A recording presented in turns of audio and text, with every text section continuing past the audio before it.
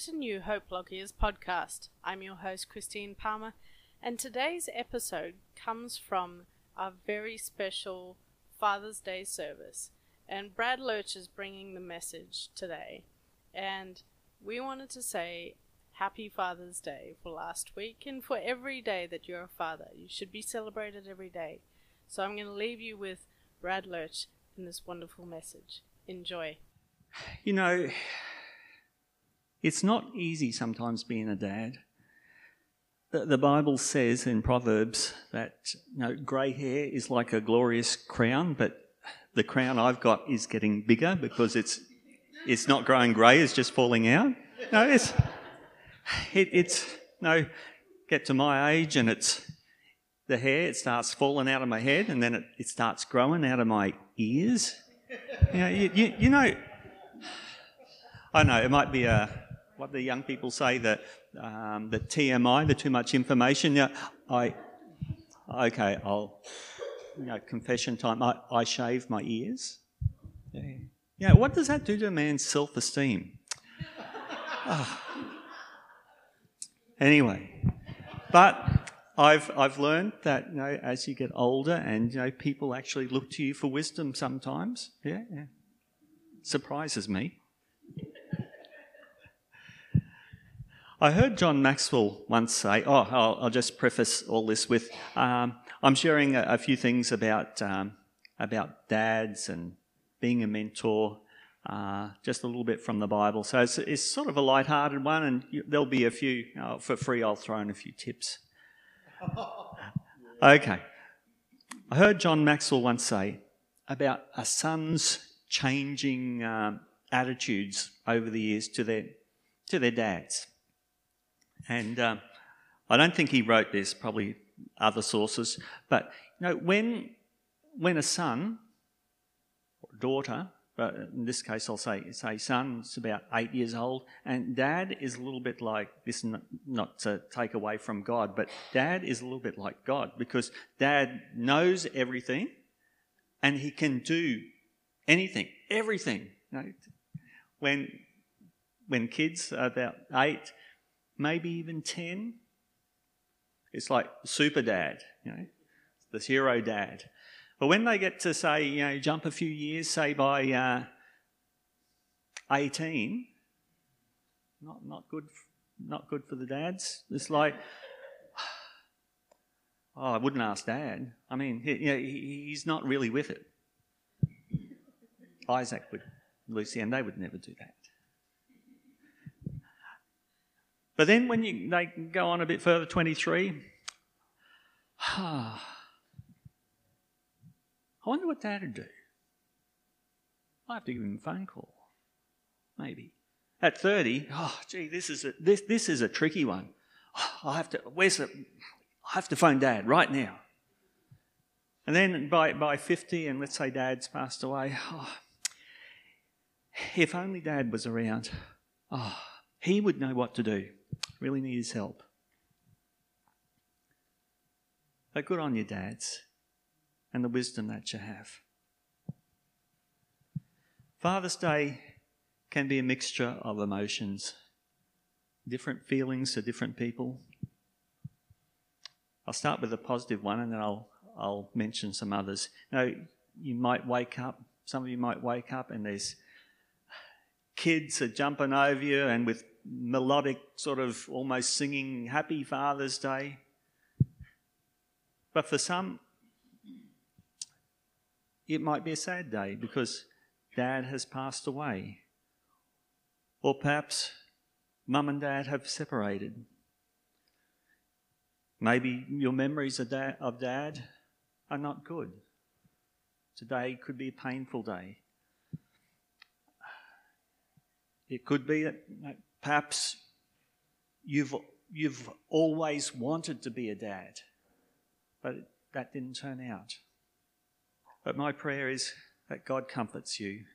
He encourages you, and that healing will come in your life. This morning, we honour dads. I think I said earlier, if it wasn't for your dad, you wouldn't have been brought into this world. Our fathers are usually a significant role model, and by God's design, by God's way of doing things, that's the plan. But it's not always the case, and no one of us here is a perfect dad if we're in that role. However, to some degree, it takes a village to raise a child, and that's good for kids. That we are moulded to a degree by lots of people. And I think of young guys in the church here, my kids, Dave's kids, all the kids here.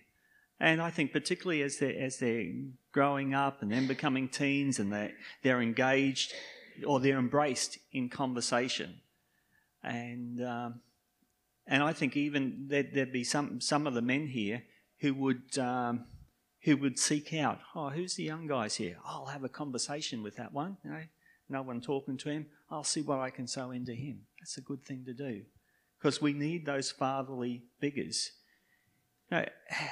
Who here is a dad and you've spoken some things into your kid's life and they just don't sort of take it up, and then another male figure says something, some weeks down the track, and the kid gets all excited. Oh, you wouldn't believe it. I've just worked it out. Or, I was talking to so-and-so, and you're thinking, but I've been trying to get through to you the last year, and now it's sometimes whatever dad says, it depends on the age, but if someone else says it, wow, that is the gospel truth. So for those of you who you mightn't have your own biological kids, but bless you, we need you. Dad cannot do it alone. It takes a village. And in a church setting or out at Surat next year, we want to get all of you guys, the younger ones, I don't know what age cutoff it is. But, dads encouraging men, men encouraging the younger ones having time to listen to the older ones. It's iron sharpens iron. Okay, right. Oh, that's great to hear. So, yeah, John's taking bookings as of now for next year. Yeah. There's talk of a minibus, but we might need to go bigger. Yeah. Okay. I'm going to share...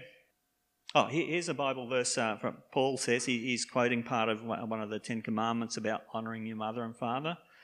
And he says in Ephesians 6 verse 3, if you honour your father and mother, things will go well for you and you will have a long life on the earth. So that's just something. Honour your parents. And even if it was hard for you in life concerning your dad, it's good for you to honour them. It's the only commandment of the 10 Commandments with a promise that if you obey that commandment, you will have a long life. So it's an important thing. Many years ago, I don't know, close to 20 years ago, I was at a funeral, and probably only one person knows what I'm talking about, which is good. But I was at a funeral, and the father had been in prison for quite a while for some awful things, and it was a mixture of emotions for the kids, because saying goodbye to their dad. But yeah, it was a real mixture of emotions. And I remember, although I didn't know the father personally, but I knew very much of him, and I knew that he had at regular times expressed how proud he was of all of his kids. And as the funeral was finishing up and the minister asked, would anyone like to say something? I was someone who I thought, I've got to get up and say this. So I said to all the children that were there, I said something that I know that your father has said. He is so proud of each one of you. Now, I don't know what impact that they had, but for them to know their dad, warts and all, good in some aspects, but horrible, totally horrible in others, he was proud of them. And what was that you said, Kevin? Kevin, you said before about our Father, Heavenly Father, being proud? Was it proud of us? Is that He thinks you're okay. How much more important, how much more blessed we are that our Heavenly Father thinks we're okay. He's proud of us. I'm going to share along quickly two themes now. Some things my dad has sown into my life. Some will be short and snappy, and one story included. And the other one, some of the things other men have modelled in my life. So first of all, what my dad has sown into my life. Well, there's some good things, like he taught me to drive a tractor. I don't think he'd get in trouble because this is going back 50 years ago. If this is going out into podcast land or something, he taught me to drive and let me loose when I was 7, raking hay.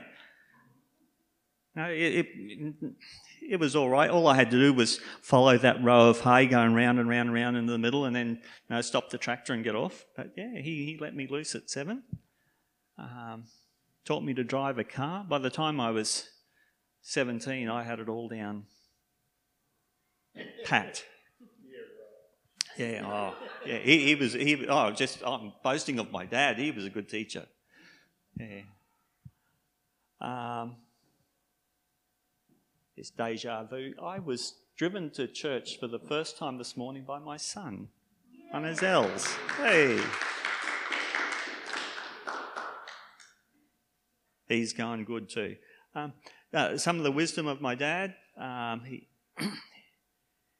remember, and this is a good thing when you're in the midst of the company of men. Like, see, when I was in my very early teens through to my early 20s, I was often with Dad with things like, whether it was, we only went to church occasionally, but whether it was in a circle, a little country church, you'd go outside and all the ladies would chat about, making cakes or whatever they chat about, and the guys would chat about the farms and the weather and stuff. But I was included with the men and the other young guys. It felt good. I'm like, no, I'm one of them now, even though I was only 12, but I'm one of them.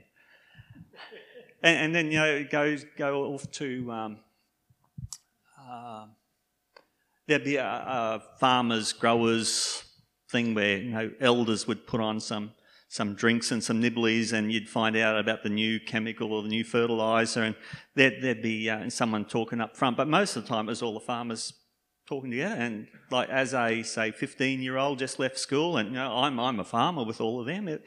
But not just that, my dad, as great as it was, my dad included, but there's all these other farmer neighbours, and they're all getting on, and I'm taking it all in.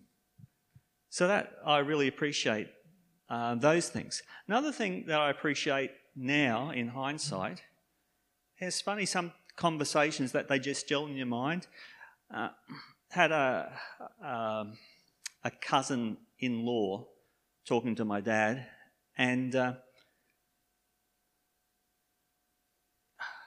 don't know, this young guy, he's in his 20s, was talking about a contract, like two people, and one broke the contract, or there wasn't a contract, so it didn't matter.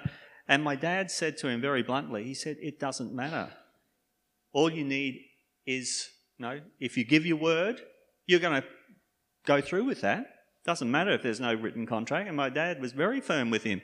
And this guy sort of looked almost puzzled and like, so you're saying that if you give your word, but that was part of Dad's integrity and sowing it into me. Something he said probably 45 years ago. I still remember that. Another one, when we bought a brand new tractor when I was 15 or 16, I can't remember, but for us it was big. It was a 120 horsepower tractor in 1979 with air-conditioned cab. We had a number of farms, and it was like, whoa. It's like, I was like the guy in the Bible that, has got his barns and rips them down, makes bigger barns, and like, you know, in this case it was like, oh, we got the big tractor now. And I think my dad could, I've told this story before, I think my dad could see my eyes like, you know, bigger than Ben-Hur, well, ogling at that, you know, tractor gazing. And my dad said to me, you know, Brad, there will come a time, because my dad used to keep machinery for a long time, he said, this tractor will be so old, it'll be worth virtually nothing.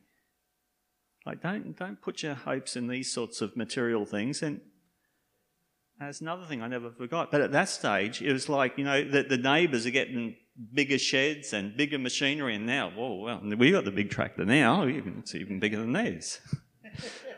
But I praise God for my dad putting it into perspective.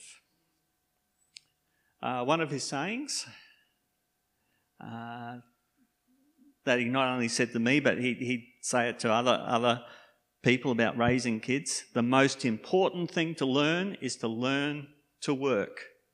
And if he had a young high schooler that just left high school, come onto the farm to work, he would train them up well to learn to work. It was better, he reckoned it was better to get them as they come out of high school, and he could train them, rather than, you know, you get them when they've been working a few years and then you've got to sort of try and remould them. And, you know, we had this one guy, I was only a very young kid, a guy called Brian. Went to Glenelg Grove School, finished high school about 15. He came to work on our farm full time. I think he was keen. He used to ride 3 miles on his push bike. And eventually Dad bought him a caravan and put it in the old garage and said, you know, you can stay here for free if you want to, you know. And he did for 4 years. Anyway, then this guy decided to get married and he was going to move on. He broke the news to Dad, look, I'm taking a job up at the sawmill. And Dad said to him, look, Brian, just remember this, you know, you're a good worker, hard worker, but do what the boss says. If you honour your boss, do what he says, you'll do well. And some years later, I remember that, and some years later my dad was saying, you know, Brian, he's now the head man at the sawmill. Didn't take him a lot of years. He's still young, but at the Laidley sawmill. So I thank God for the wisdom that my dad has sown into me. He's still going well right now. He's probably at the Caloundra markets playing his busking, playing the piano accordion. Last week he got $150. He absolutely loves it and loves having a yarn. He's a good guy. Now, I have said this through rose-coloured glasses, like he's not perfect, he is a human, but if I can do as well as him in those things, I think I'd be doing good. Now, final thing. How are we going for time? I got to tell you this story. My dad took us sailing. We had a mate. Dad had a mate, Clive Hall from Forest Hill, said, "Oh, you should go sailing. I'll loan you my sailing boat." So we took it to Caloundra, went to Golden Beach, unloaded it, got it in the water, and mast up and everything. Jumped in. It was only barely waist deep, and over it went. And my mum and sisters are on the beach and feeling a bit, I'm not sure what they're feeling, except there was another family not far away, and every time we capsized, which was often and frequently, before we even got anywhere, the mum their mum was laughing her head off, and my mum was not happy about that. But eventually, this other family, the mum who was, she was side split laughing. Her husband, who knew about sailing, he come over and graciously offered, I don't know how he mustered it very nicely. He said, "Oh, you know, if you want a hand."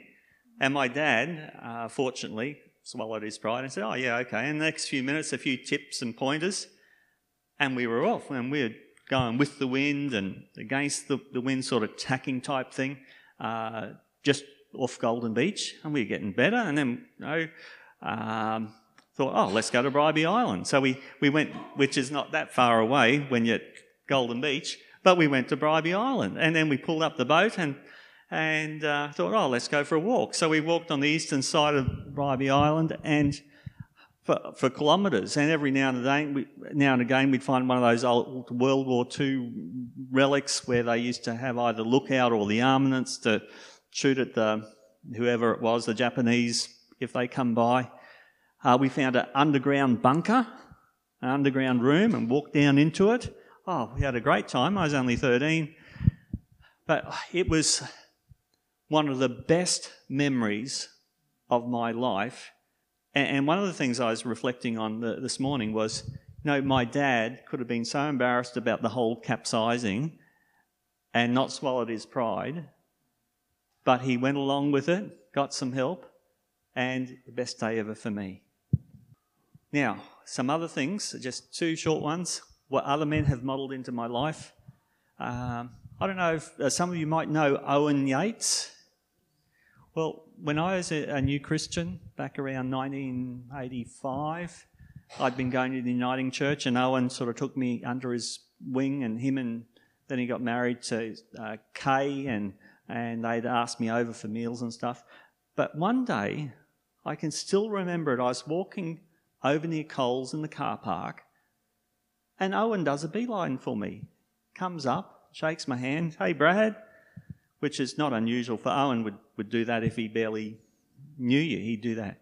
And he said, Brad, he said, "I've noticed when I shake your hand," he said, "you have a bit of a weak sort of fishy handshake." And he said, it's good. It shows that, your self-esteem, give a firm handshake. That's the implication was, that's what us guys do, a firm handshake. So ever since that moment, since about 1985, I don't give the hardest handshake in the world, but I'm not doing I've never done a fishy one since. Now, for a young fella, I could have sort of thought, "No, who do you think you are?" And he could have thought that might be my response, and thought, "No, I won't do that, I can't do that." But it changed the rest of my life. No, I'd only recently met him, no relation, he's not my dad, but he sowed something into me that was incredible. And another guy, some of you may know him, Peter Elphinstone from over at Forest Hill. Anyway, his son's got a real estate business at Hatton Vale. But Peter was in Toastmasters, he was in the local Christian businessman's thing that was in Gatton, very strong Christian, and we had a lot to do with each other. And one day he just said, "Brad, I've got a book for you. It's by Ed Cole. It's called Maximised Manhood. It's one of the best books for men I've ever read. It's dated now. It's like 1985 or something. But just that he thought about me. Wasn't even from my church, but we were sort of close through Toastmasters Club and Christian things. And he said, "Look, Brad, I want you to read it and then give it away to another guy." And again, something, for someone who wasn't my dad, but just a good role model. The principles from that book, most of them, I still remember. I still try and put into practice. It was like one of those God moments. Likewise with Owen and the handshaking. So I just want to encourage you as men, as role models. When I was chaplain, sometimes I'd see the kids of families who didn't have strong male role models, or there was an absence of the male role models. And for those mums, it was hard. For the kids, it was hard. But for men, here, there's a verse in the Bible, it says from 1 John, "I write to you who are fathers, because you know Christ who existed from the beginning." Some translations, the New Living says, "I've written to you who are mature in the faith." No, if you're mature in the faith, if you're a man who is mature in the faith, you are a father in God's eyes. So think of it like that. And as younger people around, you can sow into them. Let's pray. Father God, just thank you for your goodness. Thank you for your mercy and grace. And Lord, I thank you that you are our Heavenly Father and yet you love us. And we who are the earthly fathers, as off kilter and selfish and imperfect as we are, we want to do good things for our kids. How much more you, our Heavenly Father who is perfect, wants to do good things for us. Help us as men to connect in with you, to draw from you, to gain wisdom from your word, insights from your word, that we can be better men, better role models. And Lord, for when we mess things up, Lord, may we grasp tightly to your grace and forgiveness that we can start afresh again. In Jesus' name, amen.